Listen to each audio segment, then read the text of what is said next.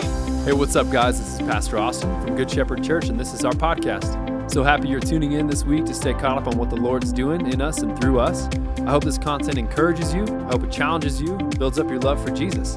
Hope you enjoy the message. We love you. We are in a series that we've been doing that we're calling Summer in the Psalms. And so if you are a rocket scientist, you can figure out that this summer we are going through different Psalms. These are the second service jokes, and that's just what you get. So I love y'all. We have been, honestly, it's been a really fun series so far. I've been enjoying it. I hope, you could say the same. It's been really good for us to go through. We've just been tackling different Psalms that are hold a lot of significance or carry a lot of weight as we go through the scriptures. And before we get to the Psalm today, I want to kind of tee it up with the background story that goes into this Psalm. The background story goes like this. It's a proverb. A man comes and he starts telling a proverb, and he says, the proverb goes like this. There's a rich man and a poor man, and they're not in a bar, okay? It's not a joke. It's a parable. But the rich man and the poor man, one has a lot. He has herds that are aplenty, if you know what I mean. He's got tons of animals, tons of different possessions, tons of things that belong to him. He's very well off. Juxtapose that next to this person who is a poor man. And this poor man doesn't have flocks. He has one ewe lamb. This one ewe lamb, it says in the parable that he cares for him with just like the utmost care. It's almost like some of y'all's family dogs. It gets treated more like a kid than it does a fur animal, You know what I mean. You know those people if you're not those people, okay? This ewe lamb is raised in the house. This ewe lamb is fed at the table, eats from the very same bowl, sleeps in the very same beds. It is as if it's one of the kids, but it is the only ewe lamb that belongs to this person. The parable goes like this. There is a person journeying from out of town who comes to the town, and they need to prepare and sacrifice an animal for this person to have a meal. Well, the rich man, rather than take from his plenty, goes and steals the one ewe lamb from this person. And this was his everything. It was as if it was his very own son or daughter. They take from this person, they steal from him, sacrifice this lamb. And at this telling that Nathan the prophet is giving to King David is morally outraged. So this is absolutely wrong. This is worthy of death in my kingdom. Not only is it worthy of death, but he should have to repay that which he stole by a factor of 4. And in that moment, how Nathan responds to him is, David, this story's about you.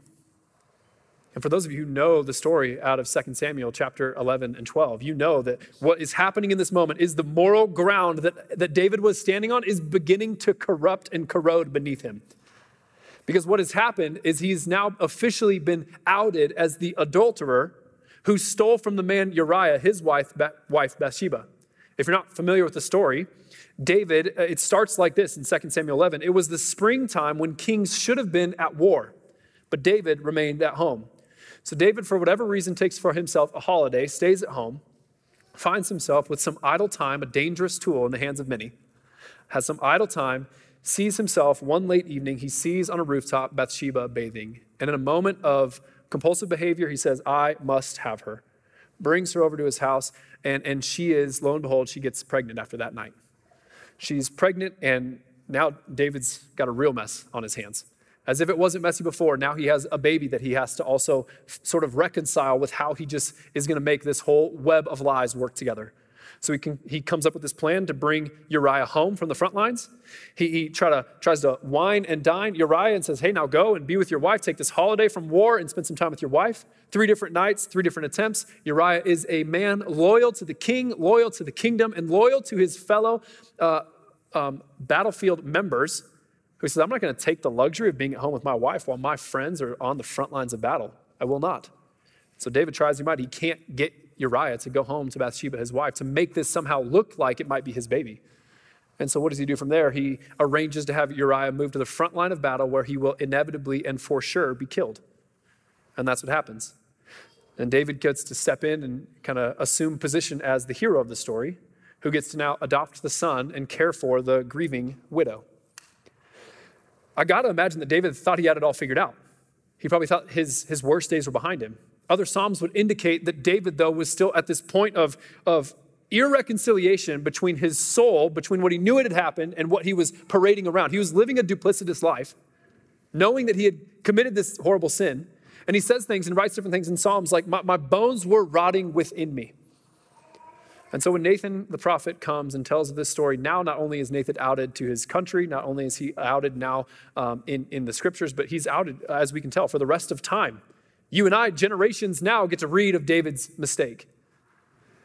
And this is the context in which David turns and then writes the 51st Psalm, is that immense feeling of guilt and despair and hopelessness. And if we're honest, you and I have all felt that same feeling. Whether or not we felt guilt on the same level that King David felt it, every single one of us has felt guilty. David was in what a mentor of mine speaking to my life, he would say, David was in his decade of dumb. The years 45 to 55. Been warned of this, have been taught of this, that as men, especially as you reach the age of 45 to 55, you're probably starting to reach sort of the pinnacle of your career. So finances are starting to be more disposable than ever. Time is now more easily come by than ever before. You have time to make mistakes. You have income and power and prestige to make mistakes. And so he calls it the decade of dumb. It's where a lot of mistakes happen. It's where a lot of marriages crumble. It's where a lot of bad things happen to really good, meaning people. And that's what David got caught up in. And he felt a taste of guilt. But again, every single person in this room, I'm guessing you have felt a twinge of guilt at some point in your life. I would argue it is one of the baseline emotions that is going to lead us all into Christianity. You do not become a Christian without first becoming aware and guilty of your own sin. You would have no reason to turn to Jesus if you did not first feel guilty. Jesus said it himself, I did not come to save the healthy, those who thought they had it all put together. Those who thought they had their life all arranged neatly, who had no mistakes or no wrong record in their past. Jesus says, no, I came to save those who were sick, those who were desperate, those who knew that they needed help. So in the 51st Psalm, David begins to write his response to the wrong that he'd committed. But the first thing that we have to understand before we even look at the Psalm is this. You cannot be deceived. The devil would love to lie to you, especially on a morning like this morning, and convince you that you have outsinned the grace of God. That your track record, your story, the history that you have, nobody else knows it. And you're sitting there thinking, Austin, how dare you tell me what kind of grace I can receive today because you have no idea what I've been through. And I would say, how dare you make that accusation against God that you have somehow outsinned his ocean of grace? Don't be deceived. Nobody has outsinned the grace of God.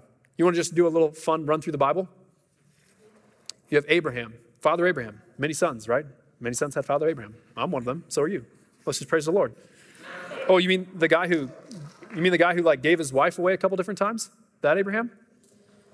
You talking about Moses, the guy who buried an Egyptian with his own bare hands and buried him in the sand? You want to talk about David, the adulterer, and maybe you don't want to give him murderer, but he's certainly murderer by proxy in the way that he killed Uriah.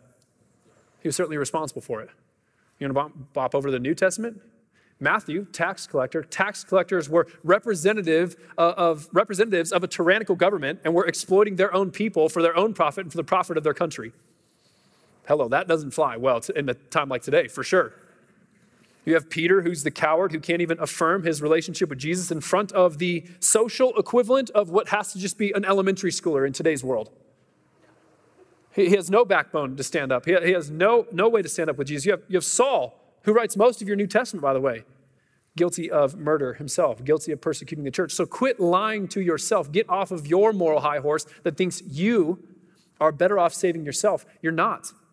And you're in good company in the biblical characters that you read about time and time again. They're not better than you. And oftentimes their stories were far more broken, filled with just as much pain, just as many mistakes. And they encountered the same grace that you and I are in need of still today.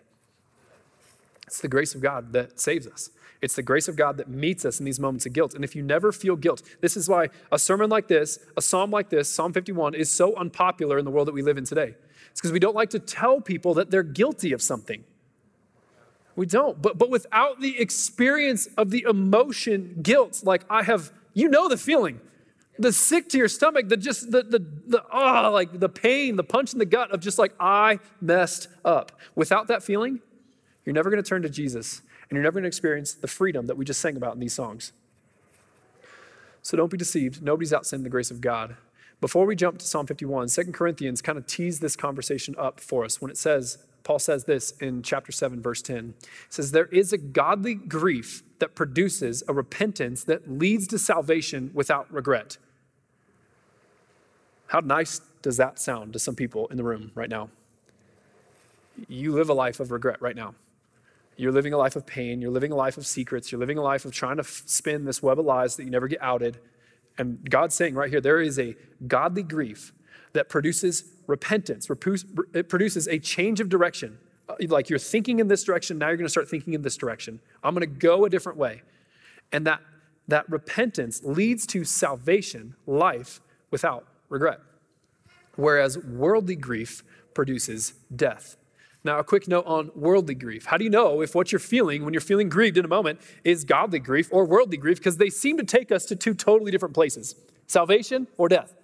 So how do I know if the grief that I'm feeling right now in this moment, is it from God or is it from the world? Worldly grief centers all around you. Like the classic example would be your toddler that throws a nuclear fit some morning, and then they feel regret later. They feel grieved by their mistakes later. But why are they feeling that regret? Well, it's because now they have to deal with the consequences that you're going to give them. And so they're not mad at their behavior. They're mad that they got busted. They're mad that they're being disciplined about it. How many, like this is like athletes 101 when they mess up and do something totally stupid. And then their apology is like, well, I'm really sorry for the people that got offended by what I did. It's like, hold on just a sec. That is not an apology. An apology is taking ownership for your own decisions. Rather, they're always saying like, man, I'm sorry if you got offended. And it's like, well, you just put that on somebody else. It's all centered around what did I do? What am I losing? I'm mad at myself. All of that is a worldly grief because it's focused on us. But godly grief begins when you become burdened by the fact that you have sinned primarily, first and foremost, against God.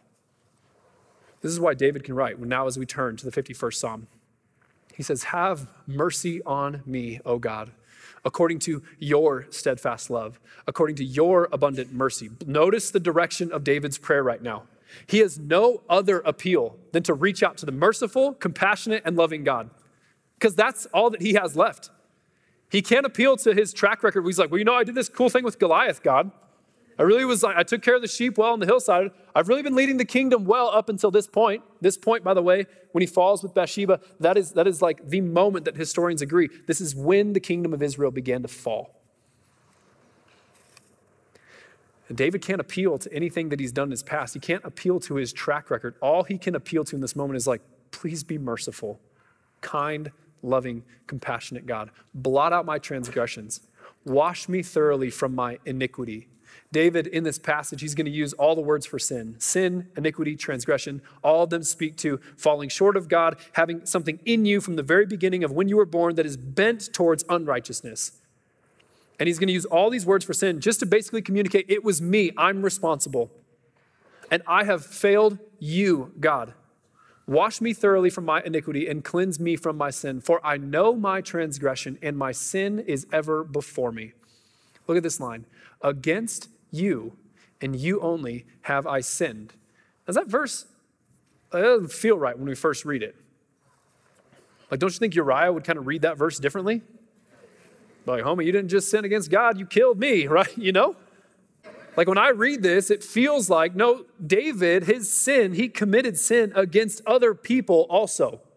Bathsheba, Uriah, he was sinful towards other people first. What David is saying when he says, against you, God, and you only have I sinned and done what is evil in your sight. What he's saying is he knows the secret to genuine repentance is turning to the Lord first, because until we are reconciled vertically to God in heaven, it will not matter what kind of reconciliation we achieve horizontally here on earth.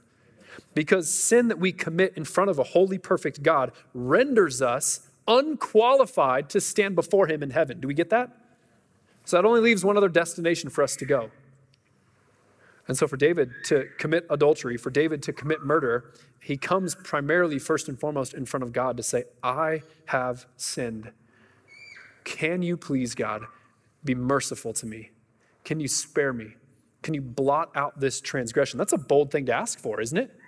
Can you blot this transgression out of my record?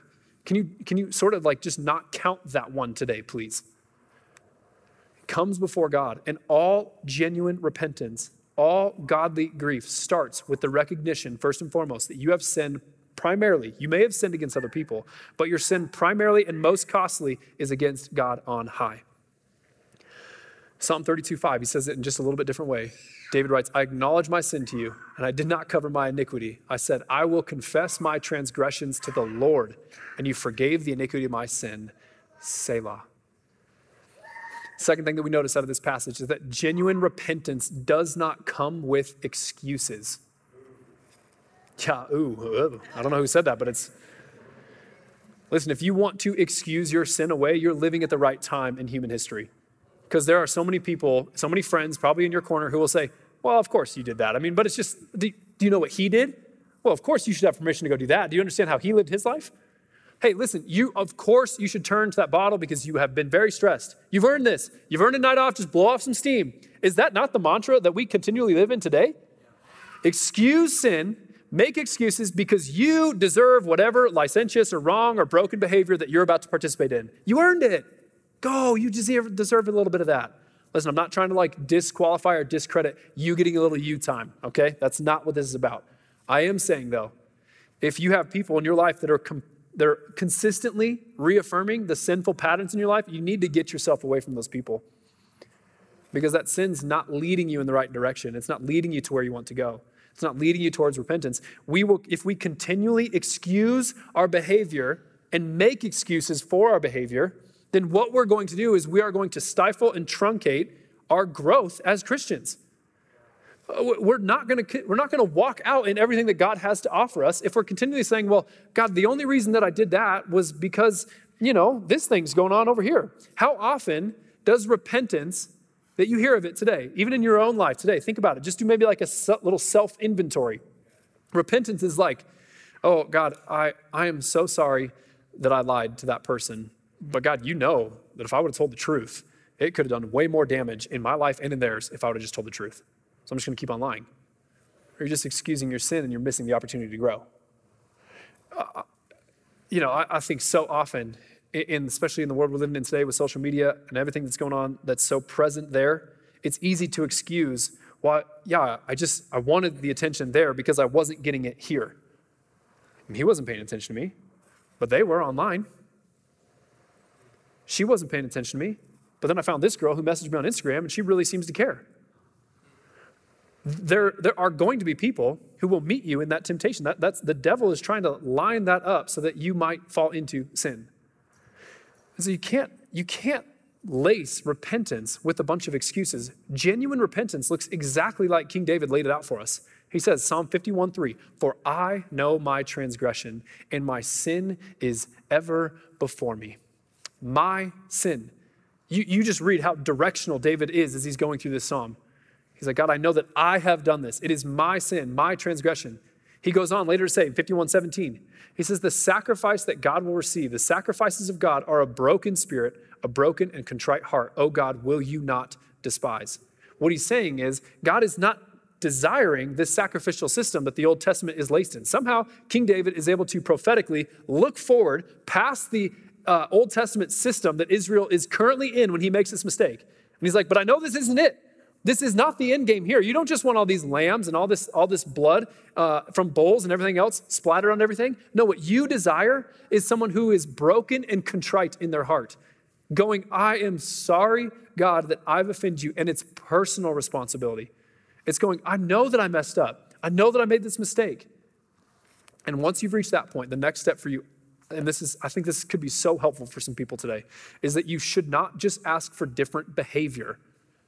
Once you reach the point of brokenness and you take that as personal responsibility, don't just ask God to change your behavior. Ask God to change your desires. This is what he does in Psalm 51:10. Create in me a clean heart, O God, and renew a right spirit within me. I've just noticed that over time, if you make these big promises to never do something ever again, what you're doing in that moment is you're actually empowering your flesh. You're not empowering the Spirit of God in you. Let's take it off all the big hairy sins for just a minute. How many of y'all have tried to diet at some point? You tried to clean up your eating a little bit. You're like, I'm going to go on keto. I'm going to get all lean. I'm going to look all good. And then what happens like that very night after you make that decision? Who calls you to go out to Dairy Queen? That person you haven't thought of in like years. And they're like, hey, ice cream, you and me, let's go. Am I lying? As soon as you make this inward resolve, I'm never going to drink again, you have now just empowered your flesh in two different kinds of ways. On the one hand, you probably will drink again. And if you follow that line out, now you're not only someone who turns to alcohol to numb your pain, you're also a failure because you couldn't hold up to your promise. And down the spiral, the devil will continue to drag you around and around and around because you failed. You did this thing that you said you would never do again. So you just empowered your flesh to go that way. Or you'll be successful. And you say, I will never do this again. I will be the healthy person. This year, the New Year's resolution, like it is on me. I'm going to tackle this thing. And you will do it and you will tackle it. And guess what you just did in that situation? You just empowered yourself as a self-righteous person. And you are now your own savior. Do you see that? Because you just delivered yourself out of the situation you need deliverance from. The only problem is, if the sin was never dealt with, time does not heal sin. Time does not make sin go away. Only Jesus can make you clean.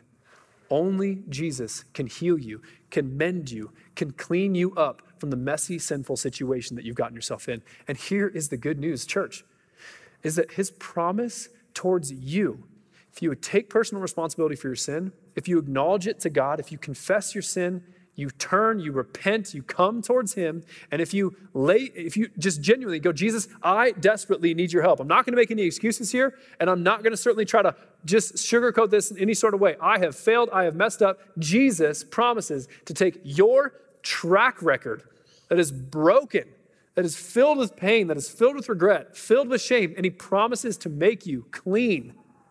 Look at it. Let's read a few verses. They're not going to be up on the screen. We're just going to read it. Psalm 51. Starting in verse 7, purge me with hyssop and I shall be clean. Wash me and I shall be whiter than snow. How white's snow? I'm not talking about that snow in Colorado that's like a few weeks after it snowed where it's like brown. Like that first fresh snowfall. You know what I'm saying? Like that cleansing. Doesn't matter what the fall has looked like, it is now clean. That's you because of Jesus before God. Washed me whiter than snow. Let me hear joy and gladness. Let the bones that you have broken rejoice. Hide your face from my sins. Blot out my iniquities. Create in me a clean heart, O God, and renew a right spirit within me. Cast me not away from your presence, and take not your Holy Spirit from me. Restore to me the joy of your salvation, and uphold me with a willing spirit. Then I will teach transgressors your ways. We'll get to that in just a minute. The key thing about David coming before Jesus and seeking Jesus to cleanse him, like create in him a new heart, new desires. The way that is so much more powerful to you than just asking God to clean up your behavior is it's actually now acknowledging something deep in your heart that it's not just that you accidentally sinned. You're starting to acknowledge now that you actually wanted to do that sin. When you ask God to clean your heart and renew your desires, what you're doing is you're clicking beneath the behavior because all behavior is just a byproduct of something that your heart already desires. And so it's not that you just have a problem with lust, it's that you have the desire to be connected to somebody. And maybe you're not getting the connection somewhere else, but rather than articulate that or have a hard conversation with your spouse or talk with somebody, you're taking a cheap and easy way and you're looking at something else online that feels cheap and easy to access. The only problem is, once you learn that pattern of behavior, that's going to just continually leave you filled with shame, filled with isolation, disconnected. It's not going to solve what it promised to solve initially. That's what sin always does.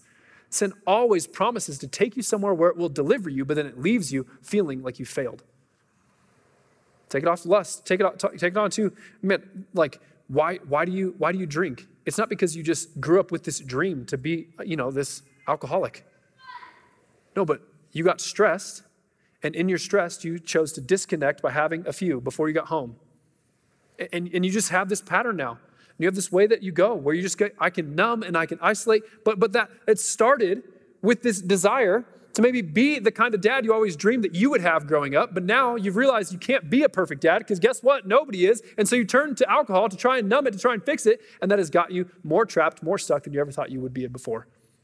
Rather than just ask for God to change your behavior and empower your flesh, you go, God, I actually have this desire. Would you rework the desire that is in me? Would you give me a new heart that longs to do something different? And this is what Jesus offers to every single one of us. And as you receive new desires, as you receive a new heart, then you get to participate in the back half of this psalm, where it says, then I will teach the transgressors your ways, and sinners will return to you. David's saying, God, if you can deliver me from this, and I know you can, then I will start to teach other people who are caught in this same kind of moral bankruptcy, and I will try to help them, and I will tell them about how you're the forgiver. He says, deliver me from the blood guiltness, O God of my salvation, and my tongue will sing aloud of your righteousness. You know who probably is singing the loudest on a Sunday morning? It's not some guy because he's obnoxious, because he just thinks he can get all the attention. It's probably somebody who understands he was once really, really guilty, and now he's really, really innocent.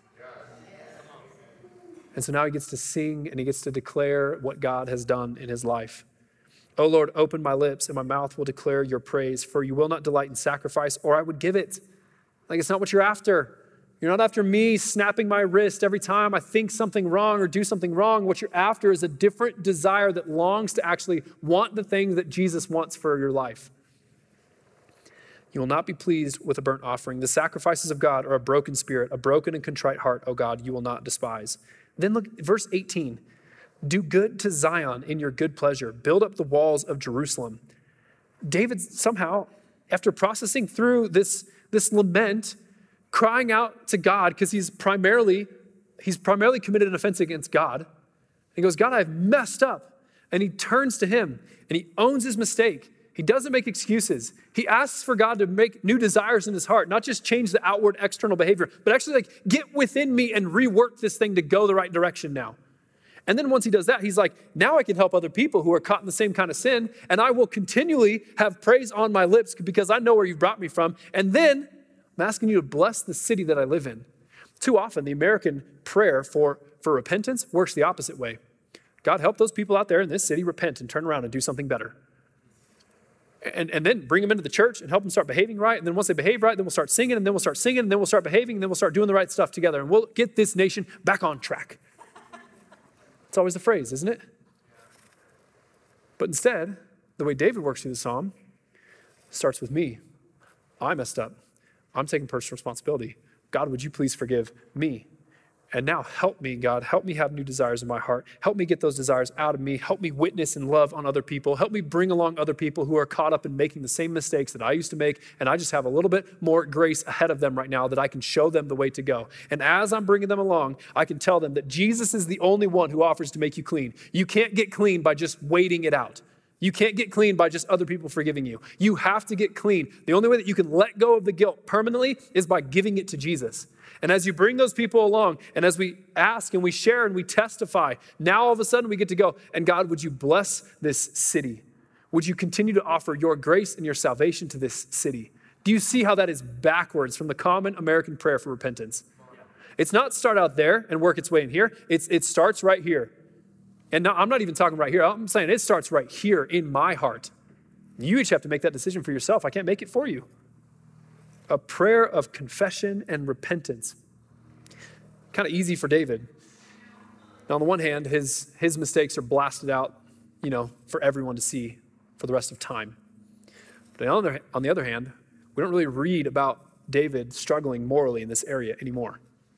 But I know for us, I've heard it said before, confession and repentance are the two legs that the Christian gets to continually walk this thing of faith in. That doesn't mean we have to confess and repent every single time we make a mistake. Gosh, that's basically all we would do, But what it does mean is we continually go, okay, God, I'm sorry I messed up there. We continually confess, not for salvation, but for sanctification. It's a totally different thing. My passport's already stamped to heaven, but I still got some becoming more like Jesus that I want to do while I'm here on earth. I still want to continue to look more like him, act more like him, talk like him, walk like him. And so I confess and I repent continually towards Christ. And the psalm doesn't necessarily help us there because David just writes it down. But I wonder if David almost had to write this down as a journal entry for him to come back to time and time again. Because we know he kept messing up. We know he kept making mistakes. So do you, so do I. Jesus is the only one who makes you clean. And that's what we celebrate every time we receive communion together. I hope you have communion elements. I hope you grab them on your way in. If not, you can throw your hand up in the air and we'll get some to you. But here's the thing. When we come to communion, what are we bringing? not our sacrifice. We're not bringing this like, oh, God, I've got this awesome track record. You should see what I did this week. It was incredible. I just crushed it. We're not bringing our own sacrifice or our own merit. No, we're coming before the table recognizing, no, the only thing that we have to stand on, the only appeal that we can make is your sacrifice on our behalf, Jesus. Because church, just the reminder for all of you this morning, Jesus has taken your sins and has cast them as far as the east is from the west. He has taken your sin, though it is as scarlet, and he's washed you white as snow. He's taken you, even though you were dead in your trespasses and sins. He's made you alive together in Christ. Those are the promises of Scripture, and that's what we celebrate when we receive communion together. Not that we did it, but that he did. And so here's how we're going to respond. We have a few extra minutes this morning. And so I'm going to pray in just a moment, and then I'm going to give you some time just to spend a moment with the Holy Spirit, just asking, God, is there any way that I'm just like, am I trying to conceal something? Am I hiding something? Have I not laid something down that belongs to you? And just spend some time with the Holy Spirit. And then we're going to actually respond with a song today. And so we'll sing along, and then I'll come up and dismiss us, give us one more thing to think on after that as we go from here. But for now, hopefully you'll have a communion. Let me pray. Well, Holy Spirit, we just ask that you would come. God, be in this moment. God, if it's guilt that is the emotion that's being felt right now, you've given us a place to take it. I pray that we bring it right to your feet. That's why we have the emotion, is to bring us in closer relationship with you and your grace. So help us to not just have grace be some sort of intellectual concept that we know about. Help us it be an experiential moment here where we receive the grace of God. We recognize that this is not just a moment where we eat bread and drink juice. This is a moment where we participate in the sacrifice that you've made for us so that we can be called clean, so we can have a fresh start, a blank slate. So thank you, Jesus, for your sacrifice. I pray that you meet with your people now. Amen, church. The picture, I think, for all of us this morning, guilt is heavy. Like, I don't know if you got a box of guilt that you carry around with you in your everyday life. I don't know if you're pulling a trailer of guilt, but it can weigh you down. And here's the image for you this morning is you don't have to carry it anymore. You can unhitch from that trailer full of guilt right now in Jesus' name. Everything that you have done, every mistake that you have made, the wrongs in your past have all been paid for on the cross of Jesus Christ by the shedding of his blood and the breaking of his body. And so if you're not experiencing that guilt right now, I just want to ask that the Holy Spirit would show it to you in a beautiful way, maybe that you've never experienced before. I think way too many believers, they live with this sort of false guilt of still feeling sorry or bad for things that they have done. And I'm not saying that you shouldn't have some sort of idea of consequence for sin, but guilt was paid for by Jesus. Let me just remind you of a few things. You are loved by God. He has called you his son or his daughter. Everything that you have done has been blotted out from your account if you put your faith in him. And now you are credited with the righteousness of Christ. You have no mistakes according to your spiritual bank account. There is no debt that you owe whatsoever. You are now perfectly righteous, perfectly blameless, holy, able to come before God, not as one who has to offer a sacrifice, but as one who can be called a friend. That's you and that's me because of what Jesus has done on the cross. And so Holy Spirit, I pray right now for my friends, for my family at church. And I just ask that collectively, would we just let go of the guilt in your name, Jesus? Would we give it where it rightfully belongs, at your feet, lay it down because of the cross of Jesus Christ? We no longer have to drag this guilt around with us anymore. We no longer have to be marked by shame. Would we be a people who are light and joyful because of our salvation? Would we not be looking back all the time, but would we be pressing forward in your name, Jesus? And would you sustain us? Don't let us treat that grace flippantly. Don't let us use that grace in a way where we exploit it. We keep coming back to the things that you've forgiven us for. But would you use that grace to empower us to live a righteous life? Empower us towards you, Jesus. Empower us to be the kinds of people who would go out from this church today and would we sing about the goodness that you've brought to our life? Would we declare to the people who are caught in the same kind of sin that we are caught in? Would we declare to them that there is a forgiver in you? That there's a Father who loves them in you? Jesus, help us represent you well as we step out of this church today and go about our week. We love you, Jesus, and it's in your name we pray. Amen.